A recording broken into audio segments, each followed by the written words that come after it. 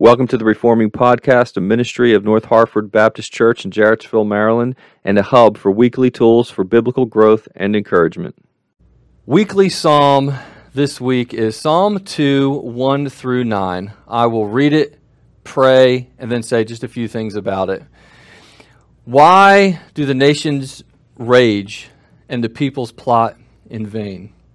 The kings of the earth set themselves, and the rulers take counsel together against the Lord and against his anointed, saying, "Let us burst their bonds apart and cast away their cords from us." He who sits in the heavens laughs. The Lord holds them in derision. Then he will speak to them in his wrath and terrify them in his fury, saying, "As for me, I have set my king on Zion, my holy hill. I will tell of the decree. The Lord said to me, 'You are my son. Today I have begotten you. Ask of me, and I will make the nations your heritage, and the ends of the earth your possession. You shall break them with a rod of iron, and dash them in pieces like a potter's vessel." Boy, that passage is ripe for preaching because of the New Testament references, and when you see the fulfillment of this and the coming of Christ and establishing the kingdom of God in the face of opposition and hostility. But this is a picture of the battle. It's a window into the epic battle between those who hate God, hate the things of God, hate the word of God, hate the purpose of God, versus God and his anointed. Let's pray, and then I'll say just a few things, and we'll be on our way. Father, I pray that you would give us an eternal perspective. I pray that you would give us a kingdom perspective. There are so many things in this world and in our own hearts and lives that have the tendency to distract us and to get us off focus, even to discourage us. But Father, I pray that you would strengthen us. I pray that you would encourage us. I pray that you would increase our faith, increase our love. Give us a sure and steadfast hope daily in Jesus Christ.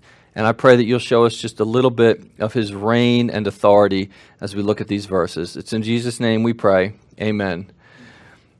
If I were to do a sermon on this, I probably would call it something like God's enemies cannot stop God's kingdom, or maybe even just God's enemies cannot stop God.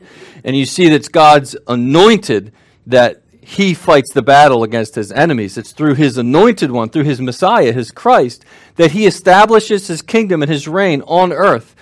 But the first section you get here is rebellion versus God. Why do the nations rage and the peoples plot in vain? Do you see the anger? I mean, look at the key words there. If you were leading a devotional on this, your key words fly off the page. Rage and plotting.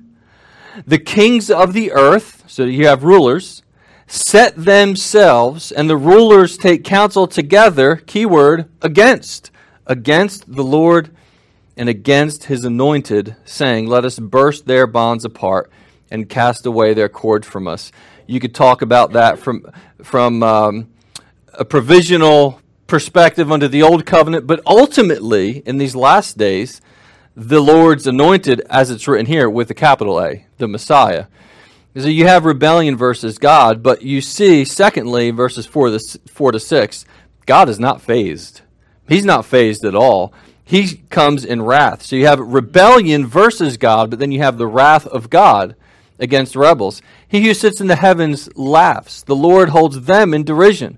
And then he will speak to them in his wrath and terrify them in his fury, saying, "As for me, I have set my king on Zion, my holy hill." What's God's answer? His king, his anointed. He's already said it in two different ways, referring to Christ. This is God fighting back. This is how God defeats evil, defeats sin, defeats his enemies through Christ and through the work of Christ. So you have rebellion versus God, epic battle. This earth is a place of spiritual warfare, no doubt about it. It exists inside of us. It exists outside of us, in our homes, in our jobs, in the church, in the nation, in the world. It's a place of spiritual battle. You have rebellion versus God, or rebellion against God, plotting against him. That's the impulse of sin, right? To rid the world of any influence of God. But you have the wrath of God. He is not fazed. And his answer to his enemies is his Son. And then finally you have in 7 to 9 the reign of the Son of God. So rebellion against God, the wrath of God, and the reign of the Son of God. I will tell of the decree.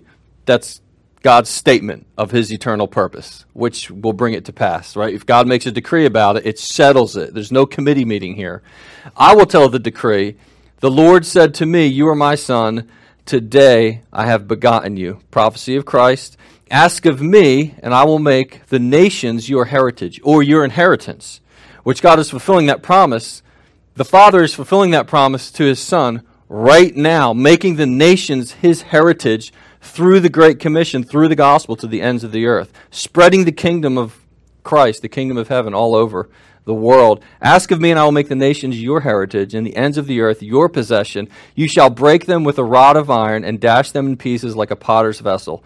Rod of iron, and dash them to pieces like a potter's vessel, is imagery that signifies strength and authority. Strength that will not be stopped, authority that cannot be overcome. It's a rod of iron. He reigns with a rule that is unstoppable. This is the reign of Christ on earth, in this world, taking the nations as his heritage, as his possession through the gospel.